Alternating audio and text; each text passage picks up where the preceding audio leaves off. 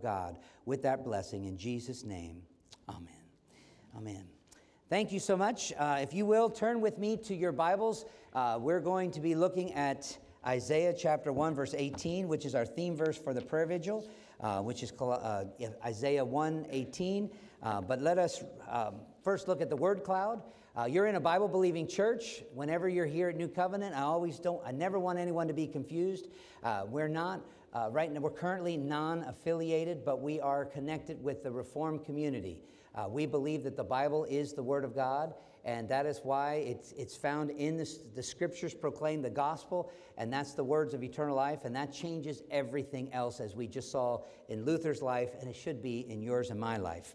Now, our text today, as being a Bible-believing church, I want to open up the Scripture. We're in a topical message, but our beginning text is Isaiah 1:18, and as I look at Isaiah 1:18, let's reverently attend to the public reading of these Scripture texts that are for us. Isaiah 1 verse 18 says, "Come now, let us reason together, says the Lord. Though your sins be like scarlet, they shall be as white as snow. Though they are red like crimson, they shall become like wool." The emphasis of that theme verse is come now, let's reason together. And I emphasize this as, who are you supposed to reason together with? Is this like getting the whole populace of our country together? Come together! No, this is saying come into God's presence. Because if you look here, come now, let us reason together. That's you and me, says the Lord. And he says, let's talk about it. And this is our call to prayer. If you go to Exodus 18, I want to be able to highlight some of the emphasis on prayer that we'll see in our reading today. Jethro, which is Moses' father-in-law, he said to Moses, he says, "Blessed be the Lord who has delivered you out of the hand of the Egyptians and out of the hand of Pharaoh, and has delivered the people from under the hand of the Egyptians." This is the older generation looking at the next generation, and look at how he prays. If you go now to Revelation chapter 4, verse 11, and then we'll be in chapter 5, verse 9. In Revelation 4, he says, "Worthy are you, O Lord and God, worthy to receive glory and honor and power, for you created all things, and by your will they existed and were created." The emphasis there is on the echoing of the "worthy are you." And that comes in chapter 5, verse 9, and the response of the people. "And they sang a new song." This is chapter 5, verse 9 of Revelation. "Worthy are you, Lord. Worthy are you to take the scroll and to open its seal. For you were slain, and with your blood you ransomed people for God from every tribe and nation and people." And then going back to our text from Jude chapter 1, verse 20, "But you, beloved, building yourself up in the most holy faith and praying in the Holy Spirit, keep yourself in the love of God, waiting for the mercy of our Lord Jesus that leads to eternal life." And I want to do one more verse from Romans 8, which you may not have, but think about it. Romans 8, verses 26 to 28, because this follows up with the Spirit. "Likewise, the Spirit helps us in our weakness, for we do not know what to pray for as we ought. But the Spirit himself intercedes for us with groanings that are too deep for words." Let us pray. Our Heavenly Father, take the words of the text and help us to understand the mind of God. I pray that through this message that we might be equipped to come into your presence more boldly, more often, and may we be able to ask more correctly. We pray this in Jesus' name. Amen. Today's passage is about prayer. We're in a series of prayer. If you take the bulletin card, and I encourage you to take one home with you, you can see where we're going. You can see the different texts that are before you, and you can also be reminded when the Reformation service is, when the prayer vigil is, and when the collection week is. All of those things are printed there. And for those of you that would like to understand our worship service, it's on the back as well. You can see it's coming to God, encountering God, and responding to God. That's the basic essence of what meeting with God looks like.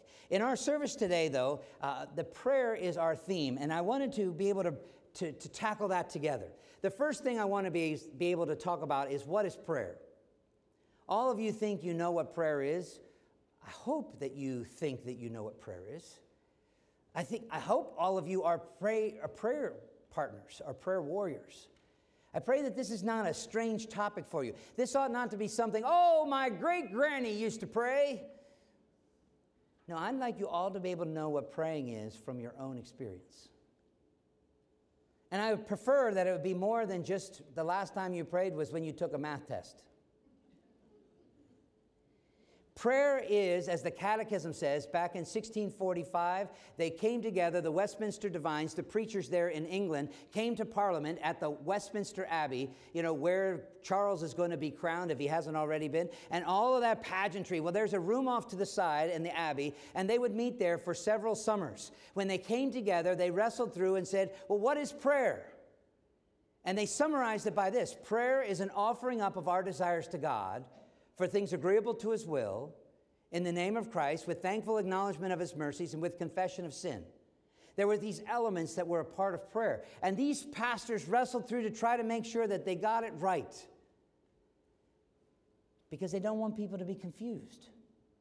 What is prayer?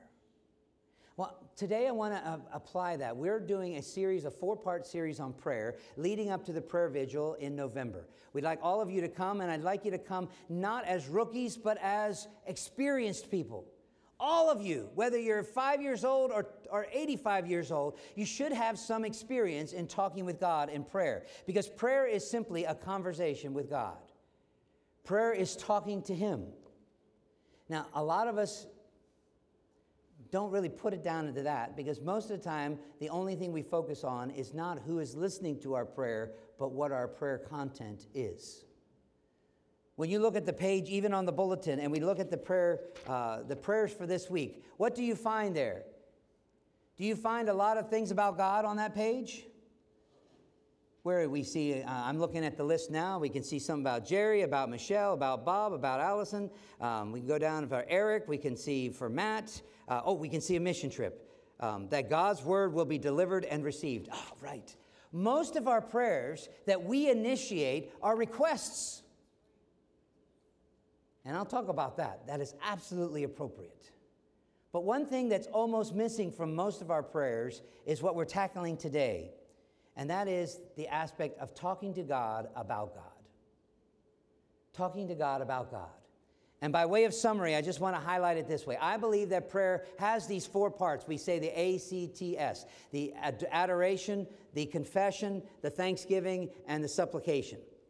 Now, that's just what they call the ACTS model. And it's what we have on the prayer cards to remind you that you can pray with prayers of adoration, prayers of confession, prayers of thanksgiving, and prayers of supplication. Excellent for you to be praying all of them. Today I'm focusing on the prayers of adoration.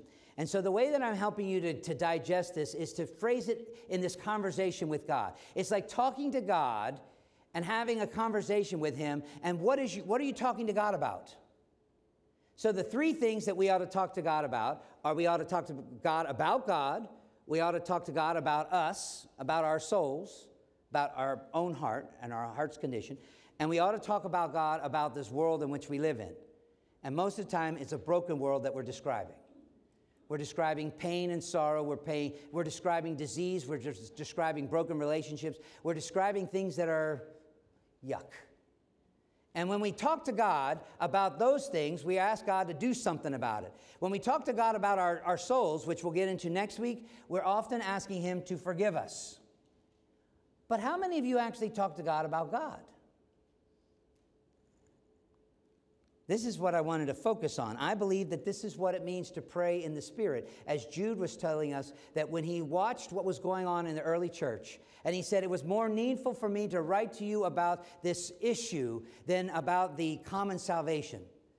He said, you guys are getting sucked into the deceit. Certain people have crept in unawares, and you're not even figuring it out.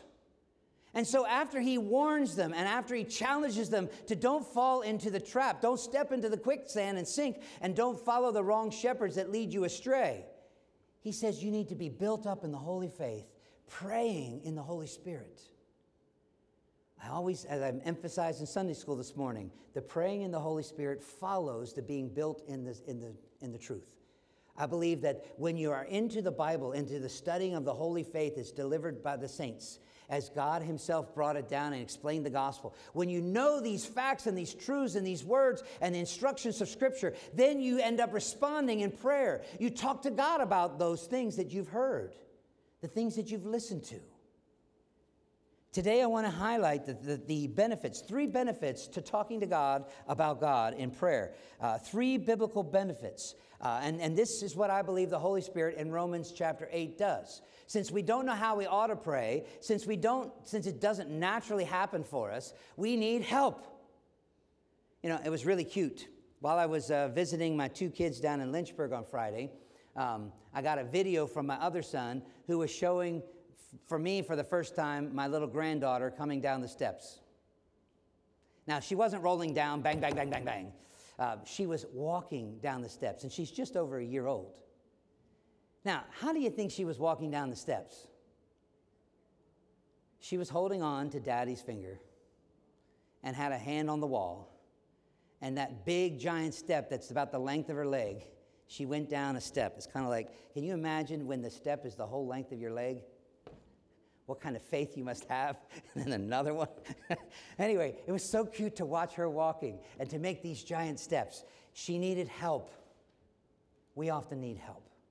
And the Holy Spirit, when we pray in the Spirit, in concert with the Spirit is going to show us how we are to pray. And I'm here as a pastor to equip you to be able to pray. And one of the benefits that you'll get when you talk to God about God is you confirm his identity. You confirm his identity. Now, that sounds pretty cool to talk about identity in the 21st century. How do you identify? What pronouns do you use? I mean, my goodness, that's what they're trying to teach in the school system, even in Sussex County. I want to make sure that you get God right. There is no confusion about God. When you talk to God about God, you're going to have to get God right. Because when you're talking to him and it's a made-up God, or you're talking about things that you've imagined, or things that you've heard from somebody else that may not be true about God, like the gossip, if you are talking to God about things that don't make sense, you're not going to get his audience. You're not going to get his smile. You're not going to get his affirmation. The Bible says that we are to talk to God about God because we confirm his identity. And if you go to how Jesus taught the disciples to pray, it's from Matthew chapter 6. And in Matthew chapter 6, the disciples were with Jesus, and they didn't quite get it all. They didn't quite understand everything. And so in the Sermon on the Mount, right before he gets about fasting and all, he explains it. So I have it in front of me in Matthew chapter 6 with the Lord's Prayer. And he is saying in verse 5, and when you pray, he says, don't fake it. Don't be like the hypocrites. Now, that's the previous verses. But when he finally says in verse 9, pray like this. Do you see the difference? This is how religious people pray. This is how the public people pray. But you pray like this. Now, let's look at the prayer that Jesus taught and see if we can see the identity of the person that we're praying to. Okay, the text of Scripture there in verse 9, he says, Our Father. Does that tell us about who we're praying to? Yeah, it does. The next words, who art in heaven. Does that tell us about who we're praying to? It does. How about the next phrase? Hallowed be your name. Does that tell us who we're praying to? It does. It tells us about God's character. I know I'm being a little redundant, but I'm trying to drive this nail in, especially since Luther did it so well on, 500 and some odd years ago. Then in verse 10, he goes on to say, your kingdom come. Does that tell us about who we're praying to? Absolutely. Your will be done on earth as it's done in heaven. Does that tell us who we're praying to? Absolutely. This confirms the identity that we need to know. When we are praying, we are not praying to the genie in the bottle. It's not like you can just rub the little bottle and out comes the genie, like in Aladdin, and that genie will give you 3 wishes. They're all powerful, but they have an itty-bitty living space. I mean, we all know those things from Disney. But what do we know about God? And yet we're supposed to pray to him. See if you can finish this verse. Pray without. We're supposed to be talking to him in prayer all the time. And yet most of the time we really don't know who we're talking to. How do you address your prayers? Dear Mr. God, dear big guy, dear boss, what are you communicating when you're reaching out to God? Jesus said, when you're going to pray to him, pray to the Father. Wow, this is revolutionary. The term father, I know it's not good in this culture anymore since the Supreme Court overruled some things about basic family units. But the father figure is a role that God established from the very beginning. In Genesis 2:24, therefore a man shall leave his father and his mother. This whole role of having a dad in your life, having an authority in your life, an intimate one who cares for you. The picture is always seen even with a daughter, with a guy wanting to get married to a daughter. And the guy is going to go and he's going to ask for permission to marry the daughter. Who does he ask permission from? You're his neighbor, right? No, if you understand this whole illustration, the symbolism is that there is a dad who's responsible and he's supposed to take care, and only when he releases that responsibility, and then the responsibility is heavy on that dude to take care of that girl. Good thing it's a shared responsibility. He needs help because that's what God said about Adam at the beginning. He needed a helpmeet to be able to do things. The identity of a father is something that Jesus started off with. And when you go through Scripture, man, I can't stress it even more. What a privilege we have that when we address our prayers, we go to the Father. Now, James explains that why do we go to the Father and why don't we go to Jesus? Some of you like to pray to Jesus, and some of you might like to pray to the Holy Spirit. If you came to me and said, is it wrong for me to pray to Jesus? Is it wrong for me to pray to the Holy Spirit? You're going to absolutely get an answer from me that's easy. No, it's not wrong. We believe in one God, the Father, the Son, and the Spirit. If you pray to God, you're going to be praying to either the Father, the Son, or the Spirit. Now, Jesus taught us to pray to the Father. And that's why I would encourage you to go to the Father. But the only way you can get to the Father is through Christ. There's no other way to the Father except through me, John 14, verse 6. I am the way, the truth, and the life. So your prayers can't get there without Jesus in the first place. And if you want to pray to the Holy Spirit, there's no problem in praying in concert with the Spirit because the Spirit never focuses on himself.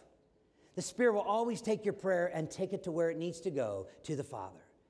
The Holy Spirit, he doesn't seek the glory. The Holy Spirit has groanings and utterances. He'll take our struggling and our misunderstandings and sometimes our yuckiness, and he'll turn it around to take it to the Father. Because as James put it, our Father above is the only one that every good and perfect gift comes from him, from the Father of lights, from the Lord of love.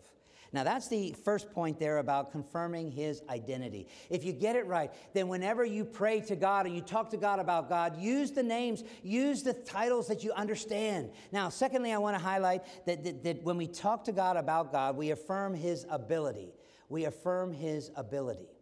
So it's not just his identity that we know who we're praying to and not just one of our own imagination, but we are understanding what God, we're praying to the Father. Well, why not pray to your earthly father?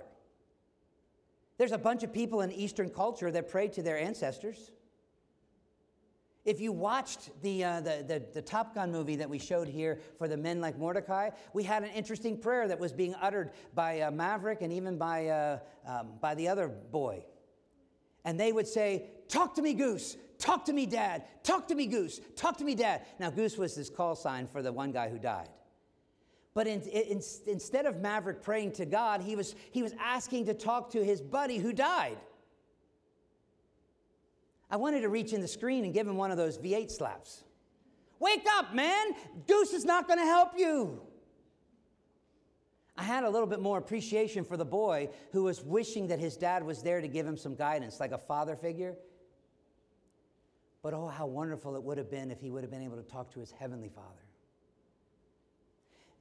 When we affirm God's ability, let me take you to Exodus 18 again and highlight some of those scriptures. In Exodus 18, we have Jethro from the older generation, and he speaks, "Bless the Lord who has delivered you out of the hand of the Egyptian and out of the hand of Pharaoh." Now, this is a dad who is a father-in-law who is looking at his boy, Moses, and Moses is quite the character. He had greatest training in school. He had better degrees than any from Harvard or Yale or from any place. Moses was a sharp character, and he's down there with Moses, and he says, "Moses, you don't get the credit. Bless the Lord." God. If you look there, it's a sovereign term. It is the worthy one. And so bless the Lord. And then he describes all the activities that this Lord has done. He's delivered you from the Egyptians. He's been able to conquer Pharaoh, who thought himself to be an earthly god. And he has delivered God's people from the bondage of Egypt. 2 million people came out of that land. Now, how many of you think you could have arranged that kind of deal? Do you think you could have brokered a Middle East peace that would get 2 million people free? And what's the deal? You have to pay them $600 billion? No. God arranged it that Pharaoh said, "Get out!" It's really interesting how God negotiated. But when you realize that when we're praying to the God who can deliver you out of that bondage of Egypt, we're praying to a God who can handle a Pharaoh who's pretty arrogant and thinks he knows everything. And he could have given you a mandate for this or a mandate for this, and guess what you would have been inclined to do? Obey. But there were some people who didn't obey Pharaoh's mandate. Moses' mom and dad. They refused. And so they didn't kill the babies like they were told to do. They didn't abort them. And they said, "No, we believe we're pro-life." And so it worked out that little Moses comes to the scene, and little Moses is the one that when he's big, his dad says, "Know the God who can deliver you." That's who you're going to talk to. Now, if I take you to Revelation, you're going to find in chapter 4 and verse 5, you have these responses of the people of God. "Worthy are you, worthy is the Lord, to receive glory and honor and power. For you created all things, and by your will they exist and were created." And the whole point here is when you start to realize, who are we talking to? We're talking about a God who's reachable as Father, but we're talking about the one who made everything in the space of 6 days and all very good. We're talking about the one who not only made it, but sustains it. In the Catechism, we always say it's creation and providence. He made it all, and he holds it together. You can read that in Colossians, by the word of his power. Now, when we're going to approach God, we now know that he is a father figure. He is the one that we're supposed to come to as children. Then we also affirm his ability. He can do all his holy will. None can hold his hand back. None can even question him. Why do you do what you do? That's what Nebuchadnezzar realized in Daniel chapter 4, verse 35. And the people in Revelation, they just respond the way they're supposed to. God, there's nobody like you. Nobody like you. Worthy are you. You've taken the scroll and opened the seals. You were slain, and by your blood you ransomed the people of God. He's talking about a salvation that's provided for by God, the one who is the author and finisher of this faith. It's so amazing when you realize it. And that's why in Psalm 115 and in 121, you have the same kind of response. You have, "Oh God, you're so great." Told you there's three benefits. You know who you're talking to, the identity. Secondly, you know his ability. But third, the authority. When you come to God in prayer and you talk to God about God, you know what happens? You realize you're not in charge. Did you know that? Let me just repeat that. You're not in charge. I'm not in charge. I've got this green liver that's sitting up here on the table. It was from Bible school. The green liver is a reminder for me to pray. I've been praying for this young man who's about the same age as my son. I've been praying for him to get better. My faith wasn't that he would just get the magic touch from the God and that it would all get better, but that God would actually give someone the kind of love that says, "I'll give you a portion of my liver." And if you are a match, I would pray that you would be willing to do it. I've been seeking that for God, and I believe that in praying this way, that God was not only going to give this boy a new life, but he was also going to give him the new life in Christ. To not mess with only his liver, but to change his proverbial heart. Just like I pray for all of you, that God would change your hearts. I'm still praying. God is able to do it, I have no doubt. But the authority, I have to submit and say, wow, it's not my will, but thine. I even tried to give God a deadline. Do you remember, Rick? We were praying for the birthday, which was in May 21. It's a long time since May 21. Do I have the authority over God? Do you have authority over God? When you pray and talk to God about God, you recognize that you don't have the authority, He does. That's why when Jesus was able to say, all authority under heaven is given to me, where did He get it? You didn't grant it to Him. He has it because He is God. And God the Father blessed Jesus that at the name of Jesus, every knee will bow, every tongue will confess that He is Lord. That is because Jesus went to the cruel cross to pay for our sin, the just for the unjust, that He might bring us to God, that He would pay the ransom for our sin. When you understand that He did all that, Philippians 2 explains it from Paul, that because He accomplished it, because He rose from the dead, He has been given a name above every name, that at the name of Jesus, the authority in Jesus is going to cause people to say, okay, I'm down. Not my will, but thine be done. And when you realize this, how beautiful it is, if you look there in John chapter 5, verses 26 to 28, in John chapter 5, just want to highlight a few of these verses for you to be able to see that the authority of Christ is so real. In John 5, there towards the end of the chapter there, verses 26 through 28.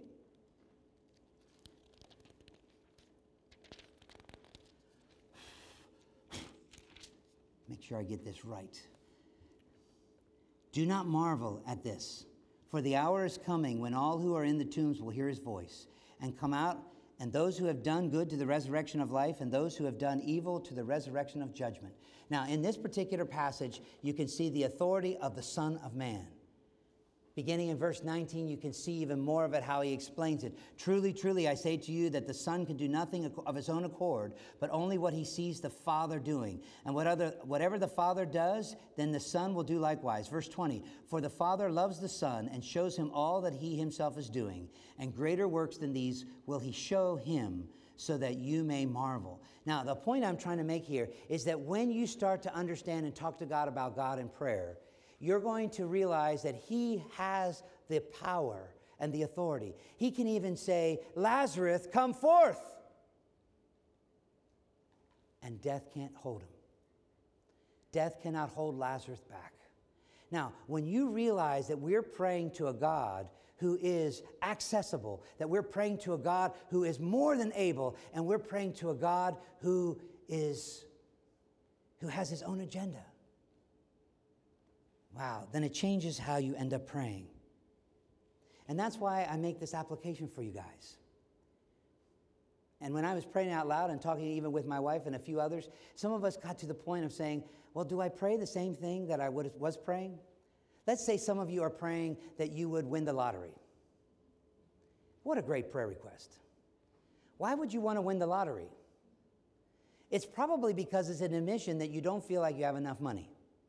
So if you get a little bit more money, then you'll probably be better off. And some of you would even justify it. If I won the lottery, then I'd put the money towards the church and we build our Family Life Center. That would justify it all, right?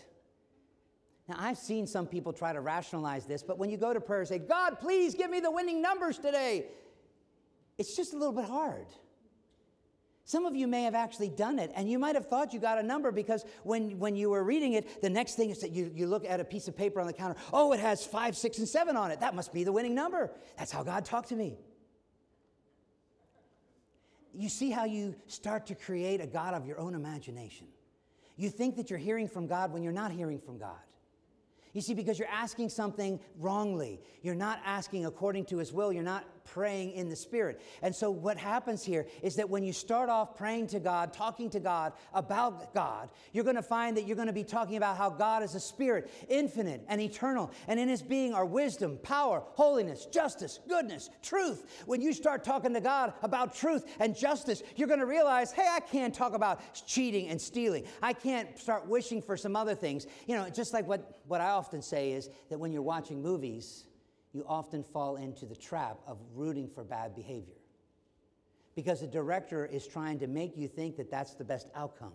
But when you are talking to God about a God who is holy, holy, holy, the Lord God Almighty, when you're praying to the one who you're singing, worthy, you are worthy, or like we did as kids, our God is an awesome God. He reigns from heaven above with wisdom, power, and love. Our God is an awesome God. You know, you could break into song with me on this because we know that God is great. But when we pray to him, we often pray like he's not. We pray as if he's weak. We pray like the people prayed on Mount Carmel. Maybe you haven't been to Mount Carmel. It's a beautiful hill overlooking the Jezreel Valley, the Valley of Armageddon. But the reason it's famous is because God answered Elijah's prayer on Mount Carmel. Elijah was up there praying, and there were 450 from the big church, the church of Baal. And they had fancier robes, and they had their pageantry, and they had all their vestments and their garments, and they even had knives and stuff like that. When they got up to pray, and the thing, it was a battle of prayer. It was Elijah versus them. Who could pray the best? And how are they going to tell who prayed the best? The one who got an answer to prayer. It's a fun game, right? So Elijah is looking at them and he says, you go first. So the 450 people get out there to pray. And it's almost like the church of Jesus Christ these days. Everybody, let's pray. Amen. Oh, we're not done yet. We have 3 hours to pray. So you bow your head again and you pray a little longer. Amen. You look up, oh, we're not done yet. You see, when you start praying like that, then you realize, oh, we're not winning. We didn't get the answer to prayer yet. And so the Baal priests, the guys who prayed according to Baal, the church of Baal, they said, oh, we need to wake up our God. The God that we identify as Baal, he must be on vacation, or he might be in the bathroom. So how did they try to wake him up? Did they go, No, they didn't do that. No, they were going to wake him up with noise. And they said, oh, Baal, oh, Baal. And they started to shout and scream, and they did all kinds of things. And then they thought, well, maybe he would wake up if he could smell blood. Maybe like animals smell blood. And so they took their knives and some of their vestments and they started to cut up and they started to do the dancing, and the blood was coming forth, and it was a mess, and it was smelly, and it was awful. And these people were at it not only for 10 minutes, but for 20 minutes, but for hours. And it was like all day long. They were praying to a God that they thought could deliver because it was the God of weather. And they were just praying for rain. Elijah, he's praying to Yahweh. He's praying to our Father in heaven. And Elijah just stood there the whole day. Just stood there the whole day. He just stood there the whole day and marveled at how diligent these people prayed to somebody who is not God. How sad it is when people pray to somebody that isn't God. And that's why I want to challenge you. When you pray, talk to our Father about our Father. Tell him about the things you've learned. If you've been reading in Scripture, sometimes you may not like God because he punishes the guilty. Sometimes you may not like God because he is gracious to people who are not deserving. I mean, talk to Jonah about it. Jonah was really angry with God. How dare you let those people in Nineveh off the hook? I knew you're a merciful God. I don't like that. But he was talking to God about God. We don't talk to God about God because we don't know him very well. Our theology is simplistic. We barely even know what the difference between the Father, Son, and Spirit is. We barely spend any time in trying to dive into the deeper details about how can God be three in one. And how can God not be the author of sin and yet still be holy, holy, holy when there's sin in the world?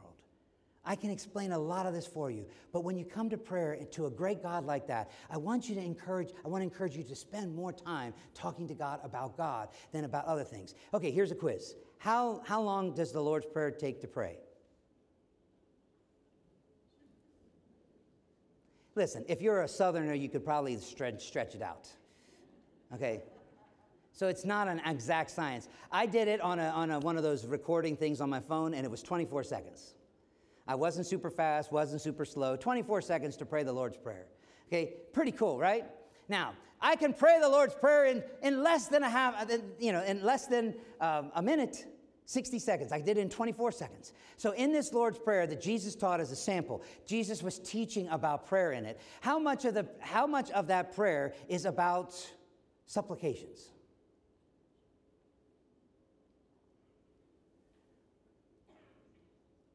Two things.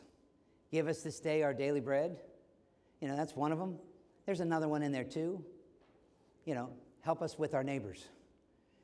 They trespass against us. Can you imagine that? Jesus said, hey, there's a couple things you should probably talk to your Father about. But now, that was the S in the ACTS. Now, what about confession of sin? Did Jesus teach the disciples to confess their sins? Forgive us our debts as we forgive our debtors, or as Luke might say, forgive us our trespasses as we forgive those who trespass against us. Yes, there's confession of sin. There's at least one line given to it. Now, of the 24 seconds, how many is one line given to it is probably just a tiny little fragment, maybe 5 seconds. And if you have two given to your needs and your supplications, maybe that's 10 seconds. But do you realize what the rest of the prayer is all about? It's talking to God, the Father, about God. He is trying to teach his disciples that when you spend communion with God, you're actually going to be talking to the Father. You're going to be talking to the one who's in the throne room in heaven, the place that he's going to have a place for you at. You're talking to the one who has a will, has an agenda. And guess what? It's not yours. Your will be done, not mine. Your will be done as it's done in heaven. But then he says, hallowed be my name. No, he doesn't say that. He says, hallowed be his name.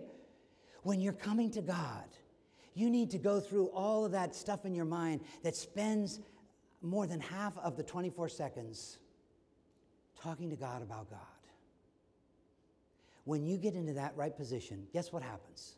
When you start asking for the lottery money, when you start asking for a little bit of joint pain relief, or when you're asking God that the budget would be met, or when you're asking God that your hair would grow back. No, you don't need to pray for that. When you ask for these things that are temporal, when you're talking to an eternal God, why are you asking for some of these dumb things? Do you really think that God is going to give you these dumb things? That was a trick question. The answer is, God will give you what you need because he loves you. And I have no problem with you praying for your lottery tickets. I don't think the Heavenly Father is going to answer that prayer. But he might answer that prayer with giving you a better job. He might give you a raise in another place. Or if you go back to the Charlie and the Chocolate Factory, you might find $1 on the side of the road to be able to buy that last golden ticket. Now, you know what I'm talking about. We believe that God can provide all of his holy will. But my whole sermon, my whole preparation in all this is, hey, stop spending all your time in asking for something when you ought to be spending your time talking to God about our great God and his great salvation.